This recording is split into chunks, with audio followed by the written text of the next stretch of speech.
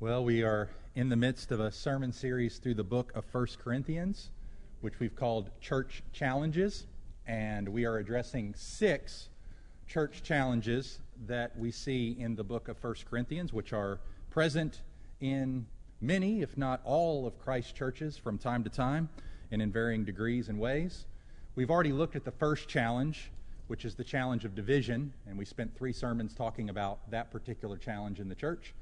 We began last week talking about the second challenge, which is the challenge of immorality, and we're going to deal with that again this week and next week. And as we saw last week, there's one form of immorality that was not being addressed in the church at Corinth, which Paul called upon them to address by exercising church discipline on the man who was committing incest with his stepmother. Last week we began that second challenge on immorality, and after looking at church discipline, we might think Paul has completely shifted focus. He's not talking about immorality anymore. But as we'll see this morning, he is continuing to talk about immorality, albeit in a different form. Because I wonder what comes to your mind when you think about immorality.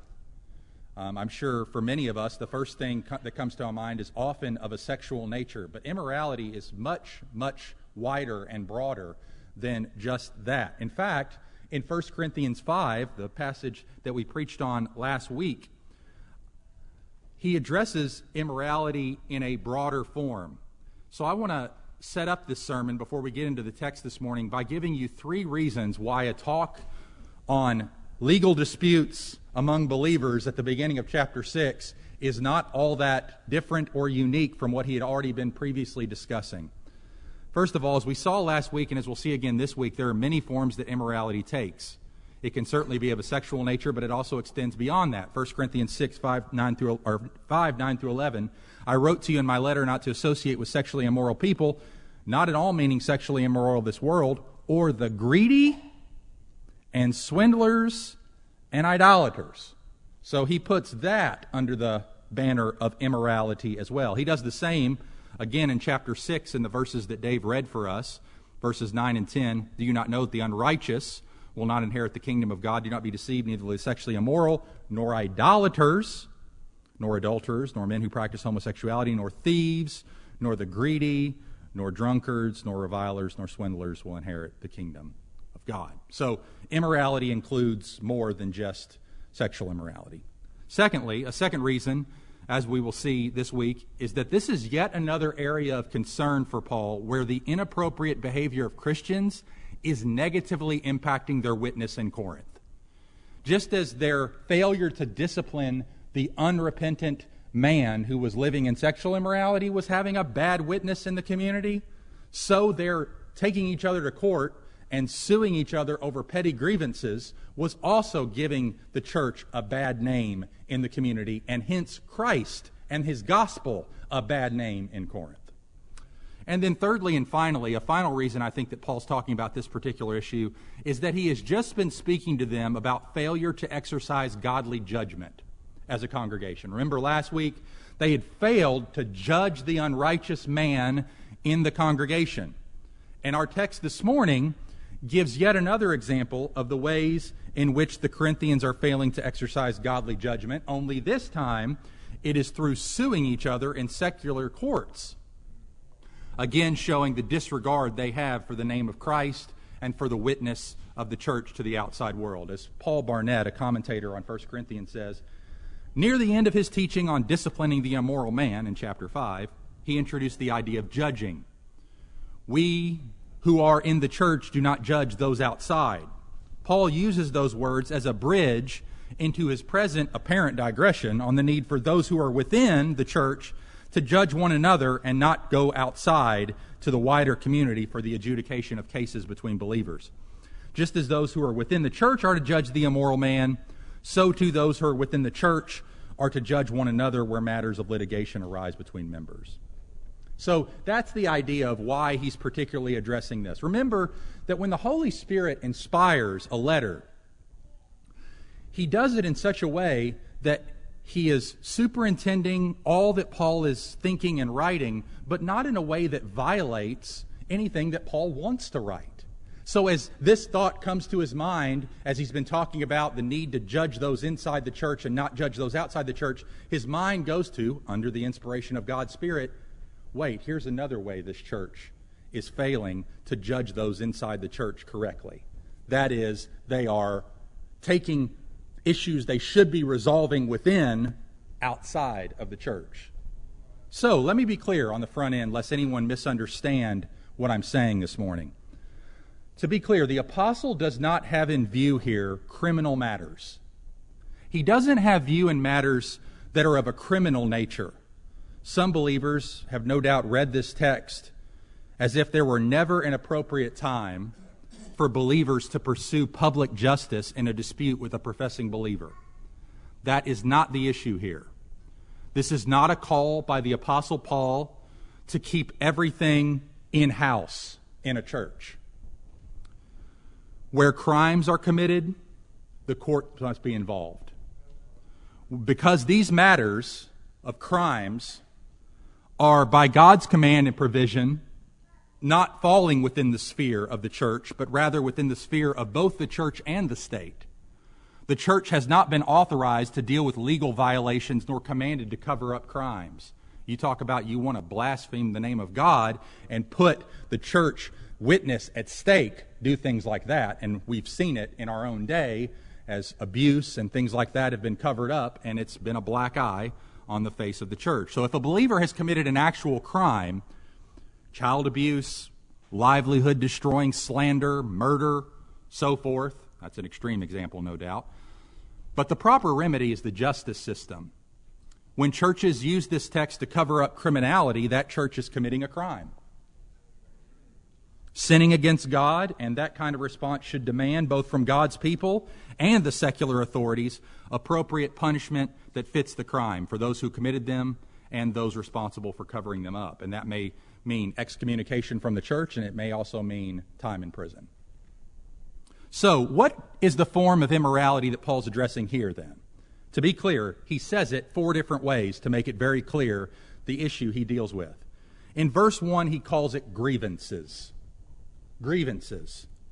And then he also uses the word in verse 2, trivial cases. Trivial cases. He also says in verse 3, matters pertaining to this life. Everyday things. And then in verse 6, he uses the word, verse 5, he uses the word dispute. So, grievances, trivial cases, matters pertaining to everyday life, and disputes. These were the things that Paul is talking about, and these are the things that believers were wrong to go to court over. They were taking these issues into the unbelieving world, into Roman law courts. The text does not identify the grievances that were occurring, but clearly they were minor issues. Paul calls them trivial cases. They were matters concerning temporal things, and they were issues that believers should have been able to resolve themselves without recourse to the courts. So Paul has in view here those who of their own accord bring their brother or sister in Christ into secular courts over petty concerns, as one writer says, to harass them, as it were, through means of unbelievers, while it was in their power to employ more godly remedies. Sometimes the godly remedy is to involve secular authorities where crimes have been committed. But regarding petty concerns, grievances, trivial cases, matters pertaining to this life, and little disputes, the godly remedy is to deal with it within the church community itself, not outside of the church community. So the root issue here that we're dealing with this morning is relational strife in the congregation. Not division, but the relational strife that can often lead to division. The relational strife that is kindled in the hearts of believers by some wrong, either perceived or actual, done to them, for which a believer has a desire for vindication and retribution and remuneration and justice. So, I want you to see something. Christians in the local church sin against each other. Right? That is right on the surface of the text. Relational strife is to be expected in the life of a congregation. The wrong being done by one believer to another believer, whether that wrong is actual or perceived, is a reality. The desire for vindication and retribution, remuneration and justice is a response, albeit a natural response in some ways. He's not rebuking them for having disputes. He knows to do that, like he said last week, you'd have to go out of the world. Just like you'd have to go out of the world to escape sexual immorality, you'd have to go out of the world to escape relational strife. He's not rebuking them for having grievances. He's rebuking them for the way they're dealing with them. We can respond to disputes in moral, God-honoring, Christ-exalting, church-strengthening, other-oriented, and witness-protecting ways. Or we can respond to strife and grievances in immoral, God-dishonoring, Christ-neglecting, self-serving, church-weakening, and witness-tarnishing ways. So which way will it be? For you, for me? Let's look at the options in front of us this morning as we weigh how we're going to respond when the grievances happen, when the disputes happen, when the matters pertaining to this life happen, when the trivial cases happen, when the desire for vindication comes, when the wrong is done. How will we respond? Will we respond by relating redemptively, or are we going to extract a pound of flesh because we're living in the flesh? Paul holds up the four perspectives we need in this passage in 1 Corinthians 6, 1-11, so that we respond redemptively. First, let's make sure we are responding to relational wrongs morally and not immorally by weighing four considerations. First of all, which matters more, the temporary present or the eternal future? The temporary present or the eternal future? Paul says that one of the reasons they're so adamant about solving their disputes in this way by appealing to the secular courts is because they are more concerned with what they can get in the temporary present than what they will have in the eternal future. Their focus seems to be entirely on matters pertaining to this life, rather than what is true of them in Christ now and will be true of them in eternity. And part of this is understandable because a large percentage of the congregation in Corinth in 1 Corinthians 15 didn't even believe in the resurrection to begin with. So they better get it all in right now. Their thinking was way out of whack. But in eternity, Paul says two things are going to be true of us as believers. Verse 2, he says, "Do you not know that the saints will judge the world?" And then in verse 3, he says, "Do you not know that we are to judge angels?" Now, presumably, this judgment would be fallen angels, because holy angels don't need to be judged.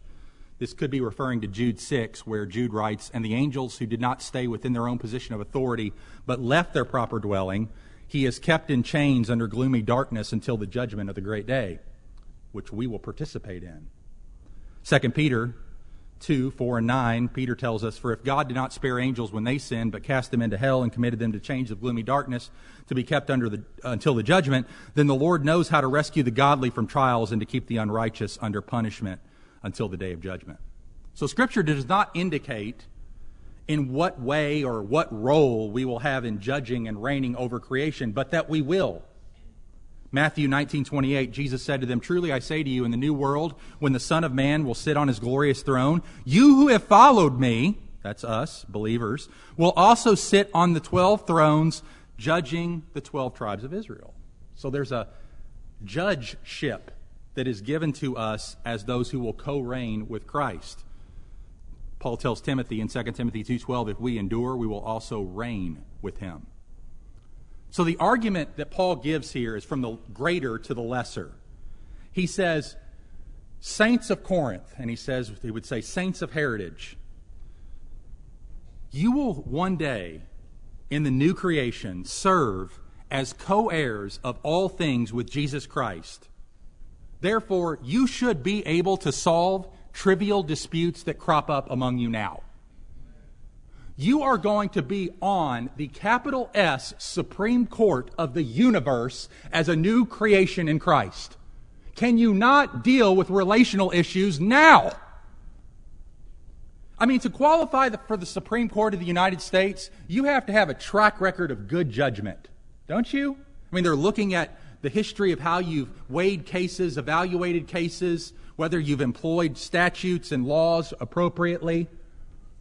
We are going to judge higher and more with more at stake than any earthly court will ever do, because all they can pronounce is judgments pertaining to this life. We'll pronounce judgments pertaining to eternity. And Paul says, can you not then deal with issues now? You're going to judge angels. You should be able to decide lesser disputes over matters of ordinary life. If at the last day we will render verdicts on fallen angels, surely we can say, I'm sorry, will you forgive me now? We can settle minor issues among ourselves today instead of bringing them before an unbelieving world, which we will participate in judging one day. We're asking for their judgment on our life when we will judge their life later. Doesn't make any sense. If we will judge matters pertaining to the next life, which is what Paul is calling us to do, we should be competent to judge matters pertaining to this life. When we direct our gaze to our eternal future, which is what Paul is doing here, it puts our minor squabbles in appropriate perspective, doesn't it? When we care more about what and where we will be 10,000 years from now than what and where we will be 10 minutes from now, 10 days from now, 10 weeks from now, or 10 years from now, our problems begin to shrink down to their appropriate size. Herschel York says, the recourse to civil courts of this world revealed that they did not appreciate all that they have and are in Christ. They were not living in the present with a view of the richness of their future. Contemporary disputes by believers should be easily solved by those who will rule and reign with Christ.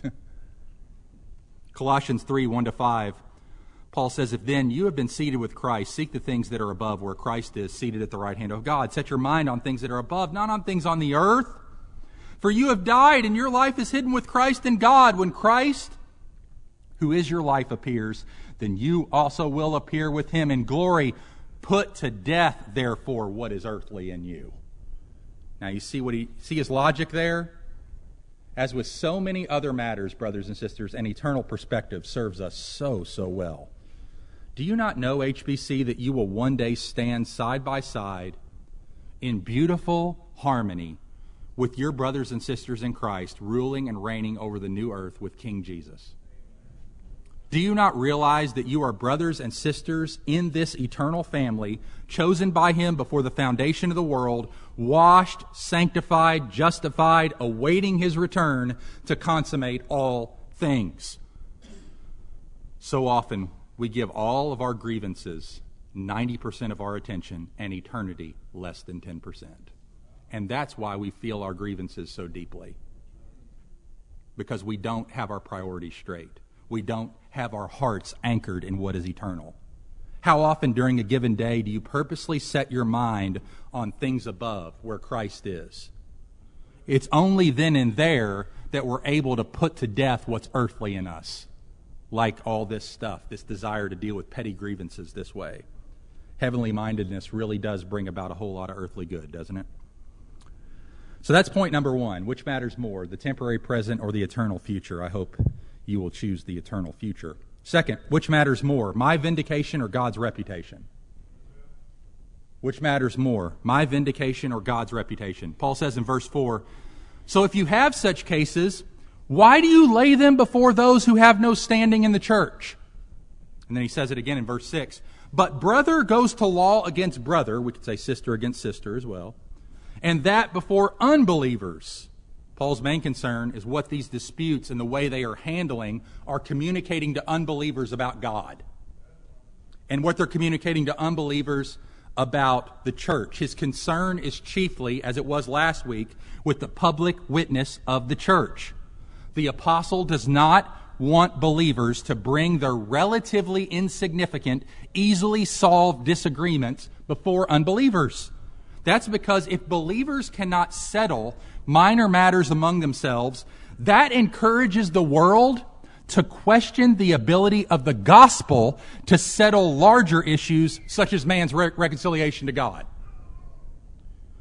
We must consider how our actions reflect or don't reflect on the implications and power of the gospel. The unbelieving world, can you imagine two Christians fighting in front of a judge? And this unbelieving judge had some association with the church early in his life, and he's not believing now because of all the hypocrisy he saw and the lack of the power of the gospel present and even people to get along and all that stuff. And he says, see, just another reason I'm not a Christian. Right there. Just another reason I think all this is complete myth. It can't even change them to get along. They're talking to me about resurrection from the dead. I'll believe it when you get along. I'll believe the resurrection when you show me that it actually matters to you enough to crucify your flesh to get along. I mean, that's what Paul's concerned about. Why would anyone believe our gospel can save them from sin if it can't even save us from ours? Brothers and sisters, we do not want to bring our petty disputes, which can so easily misrepresent the good news of Christ, to unbelievers. We want to bring them to the gospel. How it must sadden the heart of Christ when he sees his people, those whom he loves and died for, sinning to get something from someone else in the family of faith. What does that communicate to unbelievers about the value of Christ and the power of the gospel? We want unbelievers to see in us the hope for a life focused on way more important things than what we gain in an earthly courtroom. And if that means our reputation suffers so that the gospel's power might be demonstrated, so be it. Because to be a Christian is to care far more about God's name than our name. God's cause than our cause. God's righteousness than our rightness. And God's glory than our grievance. Notice in verse 5, he tells them how they ought to handle it instead. Can it be that there is no one among you wise enough to settle a dispute between the brothers? He wants them to handle it internally among brothers as family. We should be willing to give extra time as brothers and sisters in the church to help each other resolve conflict between brothers and sisters in the church. It's better for our primary mission that we keep this kind of work inside the church. All of us need to do this, helping each other with disputes in our marriages and families and among friends. And this kind of judging is part of the work of the church for the sake of our witness to outsiders. Now, Paul's given them a little bit of a loving jab in verse 5 by saying, you Corinthians, you're so wise. You've talked about how you're so wise. You've got the best teachers. They're awesome. And you're so filled with the Spirit and you just understand all mysteries and everything. And look at you, acting like kids in front of a judge. Paul's point is that these Corinthian Christians can't even adjudicate small relational matters among themselves, but have to go to secular law courts to solve petty grievances. And he just says, how wise is that? How does that demonstrate wisdom? It doesn't demonstrate a wise sage. It demonstrates an angry kid. How immature is that? What profound lack of wisdom, Corinthians, does this behavior demonstrate? The reality is that the poorest equipped believer who is filled with the Spirit of God and understands God's Word, even at its most basic level, is more competent to settle disagreements between believers than the most highly trained, experienced, unbelieving judge in a secular court.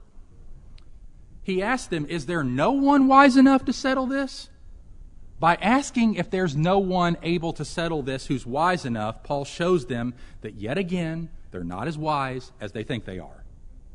See, because wisdom is not just measured by what do I know? Wisdom is measured by how do you relate? Truly wise people are gracious people.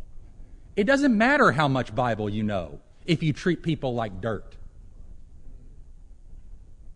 You're just doubling down on hell. The gospel changes us from the inside out so that we become a kinder, gentler, reasonable kind of person. But they're not equating wisdom that way. They think of wisdom as who I know, who I'm connected to. Paul says, no, wisdom is measured by how you live. If you were truly wise, these issues never would have gotten to court.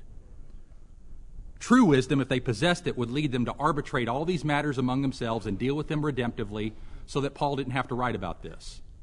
Paul calls them to embrace this wisdom and to keep the minor issues that are causing them to fray and fracture, deal with them redemptively, and don't lay them before outsiders. Tom Schreiner, New Testament professor, says, the Corinthians, as we know from chapters 1 through 4, were proud of their wisdom. But if they were so wise, Paul asks, how can it be the case that there is not a single wise person in the church who's able to solve the legal cases that have arisen?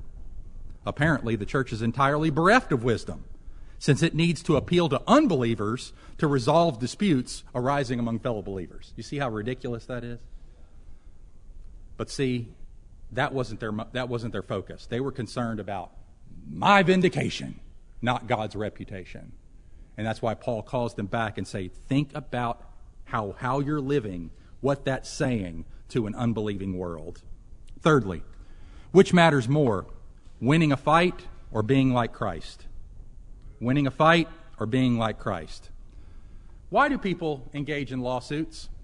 Why do people pick lawyers? To win, right? We don't go to court to lose. We go to court to win. We want to be vindicated. We want to have our rights asserted. But Paul says in verse 7, to have lawsuits at all with one another is already a defeat for you. What's he mean by that? Well, in no small way, he says that even by going to secular courts, by even allowing these grievances to reach that point and to escalate to that level, no matter what happens in the judge's decision, you both lost. You both lost. They are already defeated. The believers were looking for a victory in court, and Paul says them that the very presence of lawsuits signals a stunning defeat in the eyes of the judge of all the earth. Their desire to win on the part of the Corinthians revealed that for them, it was far more important for them to get a judgment in an earthly court than the judgment in a heavenly one. They wanted to fight and win more than please Christ and lose. He also makes the point that they themselves are behaving hypocritically by doing so. He says in verse 8, but you yourselves wrong and defraud, even your own brothers. They claim to have been defrauded. That's why they're going to court. And by doing that, they're defrauding. That's his logic. He says, you've been wronged. And by going to court this way, you're wronging them. You're wronging just as you've been wronged. You're not responding to a wrong with a right. You're responding to a wrong with a wrong. By taking their fellow believers to court, they claim they have been wronged, so they take it up in a secular court. But by doing so, they are doing to others what has been done to them. Just as other believers wronged and defrauding them, they're using that as a license to wrong and defraud others. Paul clearly sees it as both wrong and a form of defrauding one another when they attempt to solve their petty grievances in the courts rather than in the church. And this is the very kind of hypocrisy that Paul condemns when he writes to the Roman Christians in Romans chapter 2. Therefore you have no excuse, O man, every one of you who judges. For in passing judgment on another, you condemn yourself because you, the judge, practice the very same things. We know that the judgment of God rightly falls on those who practice such things. Do you suppose, oh man, you will judge those, you who judge those who practice such things and yet do them yourself, that you'll escape the judgment of God? What ought they to do instead? Paul tells them, verse 7, why not rather suffer wrong? What is the big deal about being wronged as a Christian? Why not be defrauded? Take the loss. Take the hit. You're going to rule the world, judge angels one day. They don't like me. They took $50. I'm the heir of all things. It doesn't matter. See, what often motivates this kind of quarreling is not justice or retaliation. It's not humility. It's one-upsmanship. I got to get it. I got to get my piece. It's an effort to humiliate another and prove yourself to be superior in one way. And what does that say about your grasp of the gospel? That you need to feel superior to other people. You haven't gotten Christianity 101 yet. Christianity 101 says you are as wicked as everybody else. Not in terms of gradations of sin. I'm talking about a need for a redeemer. Ground is level at the foot of the cross. And the gospel frees you from ever having to get in that performance mentality of thinking, well, am I better than them? Are they better than me? The gospel eliminates that mindset altogether. That's unsanctified thinking that needs to be washed in the blood of Christ so that you can get free from the need for approval from people. And you can live in the confidence that Christ has intended to give you. What that kind of behavior reveals is often that we're trusting more in our rightness than Christ's righteousness. And that is because we often care more about what people think of us than what Christ thinks of us. And we should care more about what Christ thinks of us, because a believer who takes a fellow believer to court always loses the case in God's sight. He's already suffered a spiritual defeat no matter the outcome, because contrary to the world's standards, it's better to be sued and lose than sue and win. In this case, spiritually, it's impossible for a Christian to sue and win in this case. Again, not talking about legitimate issues. Spiritually, it's impossible for a Christian to sue and win. So when we are deprived wrongfully, we are to cast ourselves on the care of God, who's able to work that for our good and His glory, and take the hit, be defrauded, suffer wrong for the sake of the gospel and the unity of the church. Because, brothers and sisters, it's better to be like Jesus than to win. That's what it means to win. We need to redefine what it means to win. What it means to win is you're like Jesus. The person who's like Jesus the most wins. We claim to follow Christ, but which way did He go, dear ones? He went the way of complete defrauding and self-giving. Should an unbelieving world not see us laying our lives down for others instead, as Christ loved us and laid down His life for us? Should they not see us absorbing wrongs against us as Christ did for us? Should they not see us behaving meekly like a lamb before its shearers is silent, rather than yelling and arguing about how our rights aren't being respected? What needs to change in your heart in order for you to be more content to be wrongfully treated? That'd be good to take before the Lord this week. Consider Jesus' admonition in Matthew 5:38-42. Turn the other cheek. Now, in that text, our Lord is talking about not repaying verbal insults in kind. When we face trivial insults, we should surrender our right to retaliation and endure being wronged. When others wrong or defraud us in the church, our default inclination should be to suffer the wrong without seeking redress from the civil authorities, except in particularly serious circumstances. And in doing this, we imitate Christ. 1 Corinthians 13:5, love does not insist on its own way. It is not irritable or resentful. 1 Peter 2:23, when he was reviled, he did not revile in return. When he suffered, he did not threaten, but continued entrusting himself to Him who judges justly. Romans 12:17-21, repay no one evil for evil, but give thought to do what is honorable in the sight of all. If possible, so far as it depends on you, live peaceably with all. See, this is Paul thinking, what would be honorable in the sight of all men? Living peacefully among yourselves. Nobody can call into question that.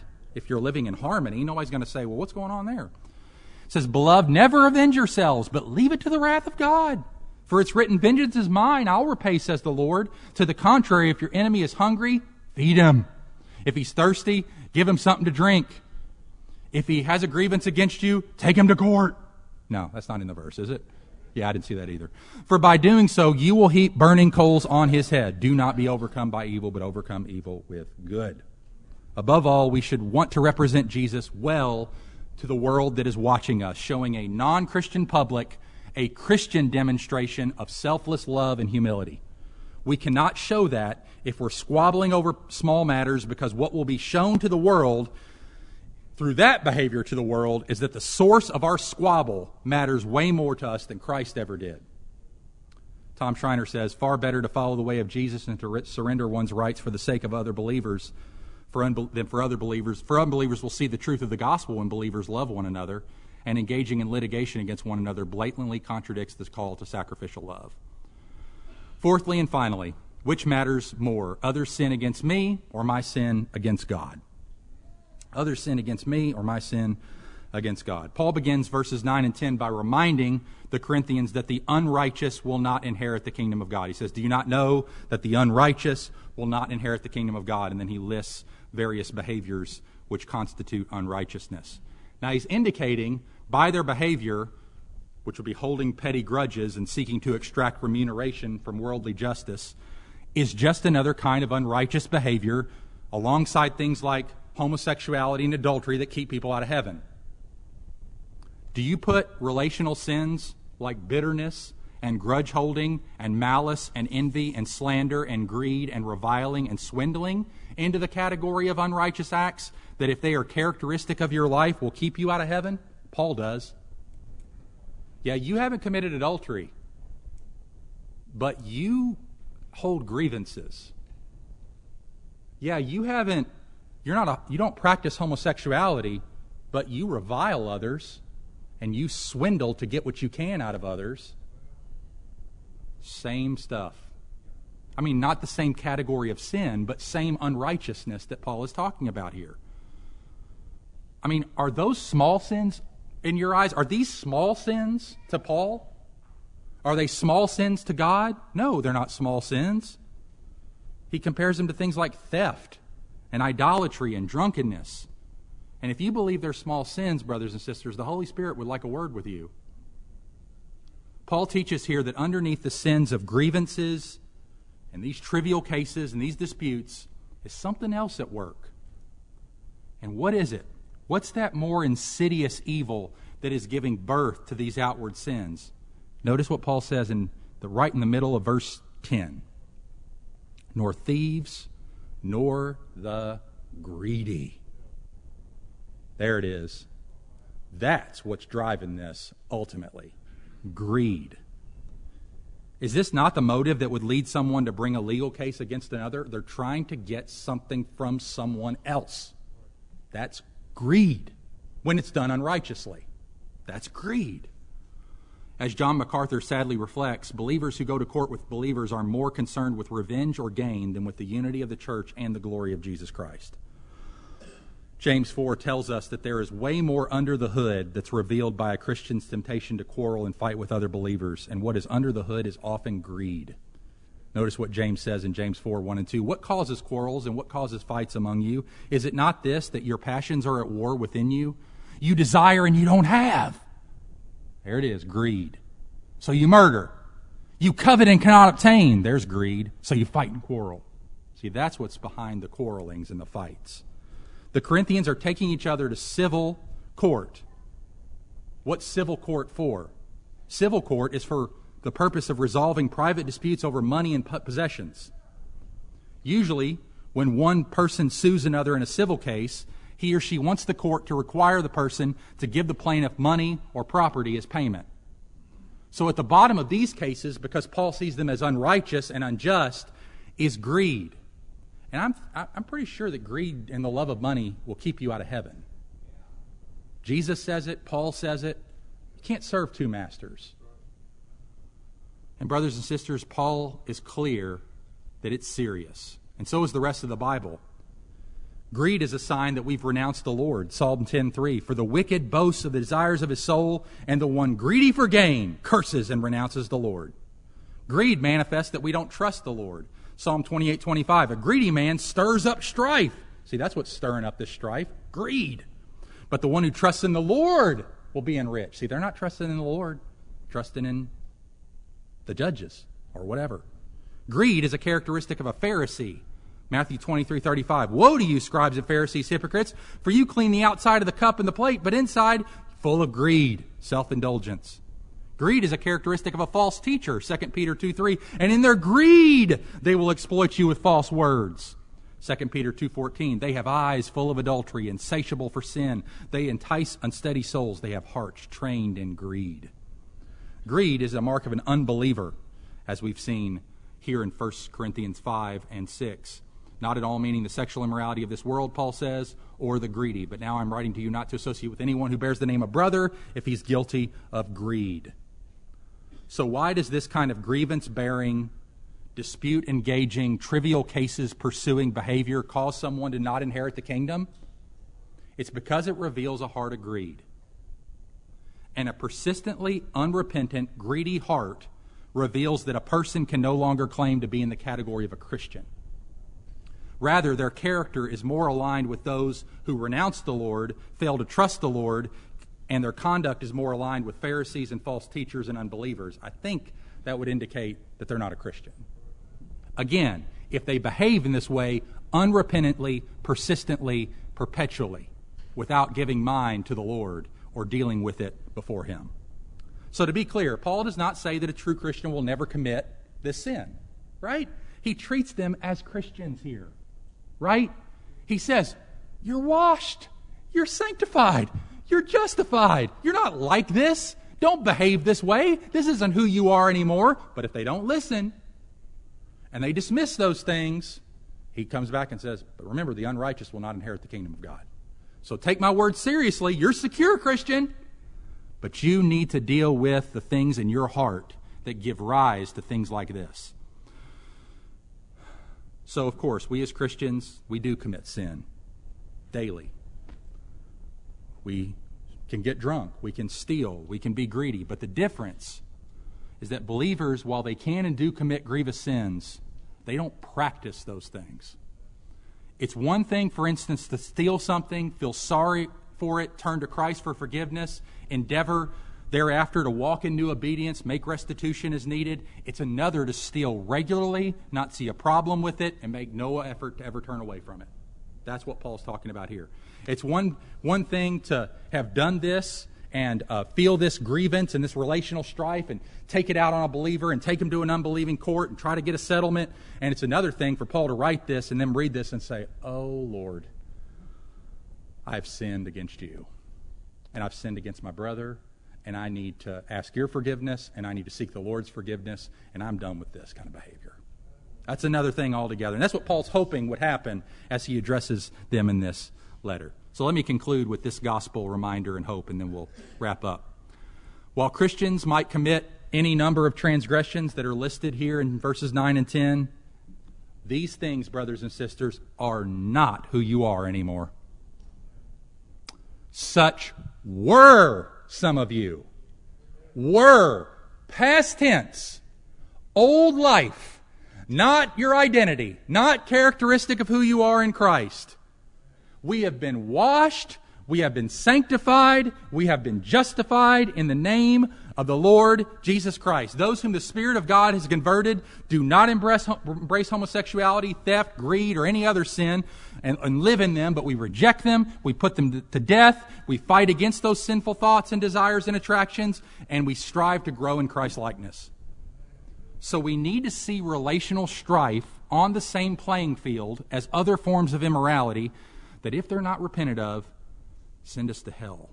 And that is a key factor in helping us fight against this tendency in our lives. We must see that our sin against God is a much, much bigger deal than other people's sins against us. Because the way we respond to other people's sin against us has eternal consequences attached to it.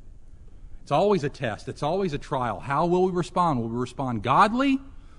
Or we will say, well, they did evil to me. The Bible says I can do evil to them. No, that's the enemy whispering that. The lawsuits that were plaguing the Corinthian church are not minor matters, even if the content of them was. For if the Corinthians continue to give themselves over to this behavior, Paul makes it clear, they will not inherit the kingdom of God. So let me conclude with these questions. Brothers and sisters, listen to your soul. Do you find yourself feeling sharply the wrongs that have been done against you? Are they a bigger deal to you than your own sin? Which list in your mind is longer? Other people's sin against you or your sin against God? Be honest. Get out a piece of paper this afternoon and make a list. Which is easier to write? Do you have 20/20 vision when it comes to the ways that others have wronged you, while your sins against Christ are relegated to the fuzzy and fuzzy generalities? They're just fuzzy. They're foggy. I can't even remember them. Do you remember the Lord's Prayer where we ask God to forgive us as we have forgiven others? If God were to forgive you in a way commensurate with your forgiveness of others, how would the scales tip in the judgment? See, our sins against him are always serious, but the Lord does not take advantage of us and his right to destroy us every time we sin. He endures the wrong. He's defrauded by us, and he willingly does it because he loves us from his very heart. The Lord takes it and takes it and takes it and never once thinks, man, I can't wait to get that guy, that girl in the judgment. I can't wait to just bring them out so I can get everything out of them that I want. No, he says, I've done it.